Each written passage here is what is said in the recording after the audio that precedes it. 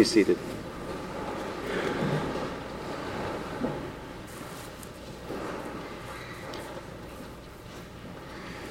During Christmas, we have celebrated the coming of God as Emmanuel, God with us, God in the flesh, God coming into the world as the Word, as Mary's child, a little baby. Before long, we come to understand Jesus as walking with us, dying for us, rising again for us. God still with us, Emmanuel. Today's gospel shows us ways in which God is very much with us, alongside us. God is being very much like us so that we can become more like God.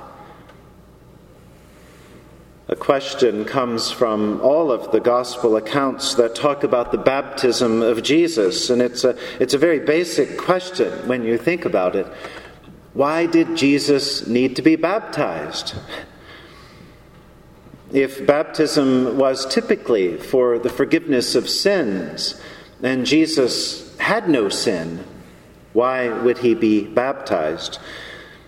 Well, the early church wrestled with this issue, and baptism was often, even then, associated with the cleansing from sin. You may know the stories of famous Christians like St. Augustine, who delayed baptism as long as possible because they were fearful of sinning once they had been baptized, that somehow that would undo the baptism.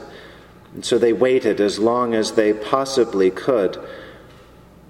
The church wondered, in the words of an early church theologian, Maximus of Turin, with that wonderful name, Maximus, asked the question out loud, why would a holy man desire baptism? Well, the reason Maximus gave is the reason the church has given ever since. It's because Christ is baptized not to be made holy by the water, but to make the water holy. By his cleansing, he purifies the waters in which he touches. And so Jesus is baptized not so much because of sin, not even original sin, whatever that may be, if ever that were, but rather Jesus is baptized to bring holiness into the world, in no uncertain terms, to bring us from the death of sin into the life of God's love and forgiveness. When John the Baptist sees Jesus, he says that something is coming that's greater than ever before. John baptizes with water, but he who is mightier than I is coming. He will baptize also with the Holy Spirit and with fire. The Holy Spirit and fire refer to a very old-fashioned church word, sanctification. It's the process of being made holy. It shouldn't sound as foreign as it does or might, because sanctification is the work of the Holy Spirit in each one of us. It begins at our baptism and it never ends until we're in the face of God. We're being made holy a little bit at a time, day after day, as we repent, as we fall, as we get back up again in the strength of our baptism. How all of this plays itself out is a mystery as different as each one of us, but it begins in our baptism. People sometimes wonder why we should be baptized, what difference baptism makes.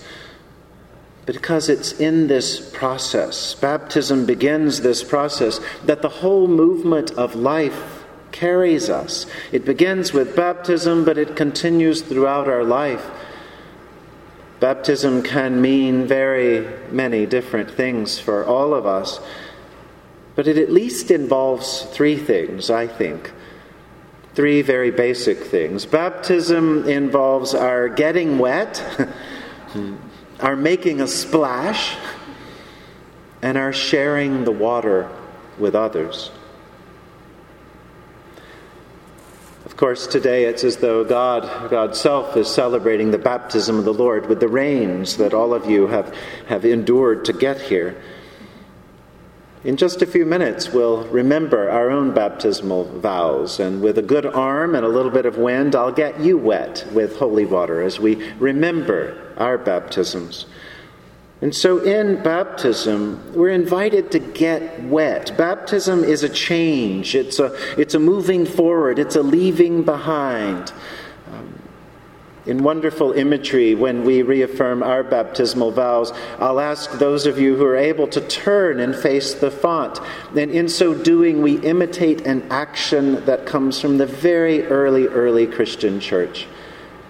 Christians were invited to turn from sin, to turn from darkness and face the direction of the rising sun, to turn from the old ways into the new. It's a perfect thing to do with a new year. Our first scripture reading today from Isaiah speaks of God's choosing. God chooses the people of Israel and invites them to turn toward God. God has chosen a servant people and called them by name. God has held them by the hand. God's given them power to see the light, to open their eyes, to understand mercy, to show compassion to those around them.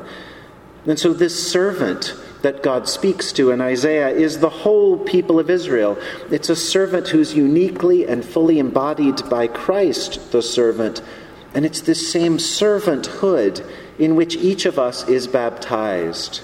Each of us follows. Each of us is called. We're called to get wet, and that means getting involved, not standing on the bank of the river, remaining dry above it all, but to get involved, to allow the power of God to have its full effect on us. St. Paul understands baptism in stark terms as dying and rising again. Paul says, "We were buried, therefore, with Christ by baptism into death, so that as Christ was raised from the dead by the glory of the Father, we too might walk in newness of life. For if we have been united with him in a death like his, we shall certainly be united with him in a resurrection like his." We will not go from life to death and to new life without some effect. And at the very least, the effect will mean that we get wet along the way. In baptism, we're called to get wet, but we're also called to make a splash.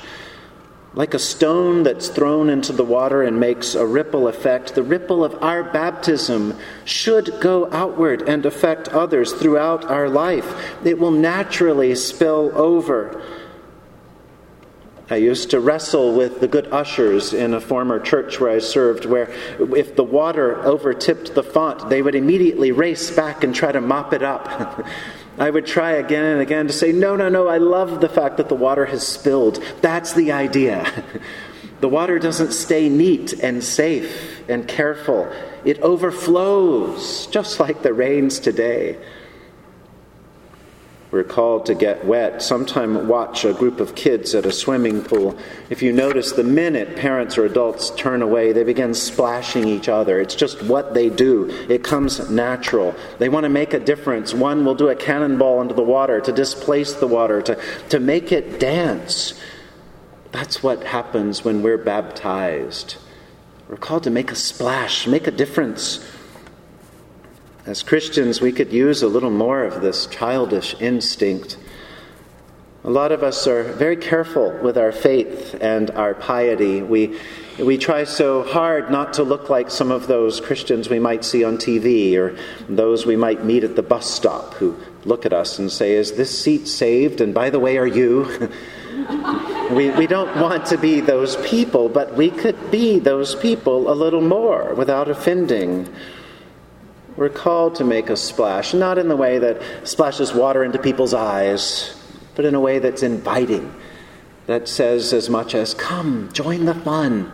Look at what we're doing. Look at how the world is changing where we are. Join us." We're called to get wet. We're called to make a splash. And finally, of course, we're called and commanded to offer the water to others. We do that at the Church of the Holy Trinity in a number of ways already. We offer literal water to others at the Tuesday lunches, at the Saturday dinners, in the shelter, at special events and receptions and coffee hours, and the Mayfair and other occasions.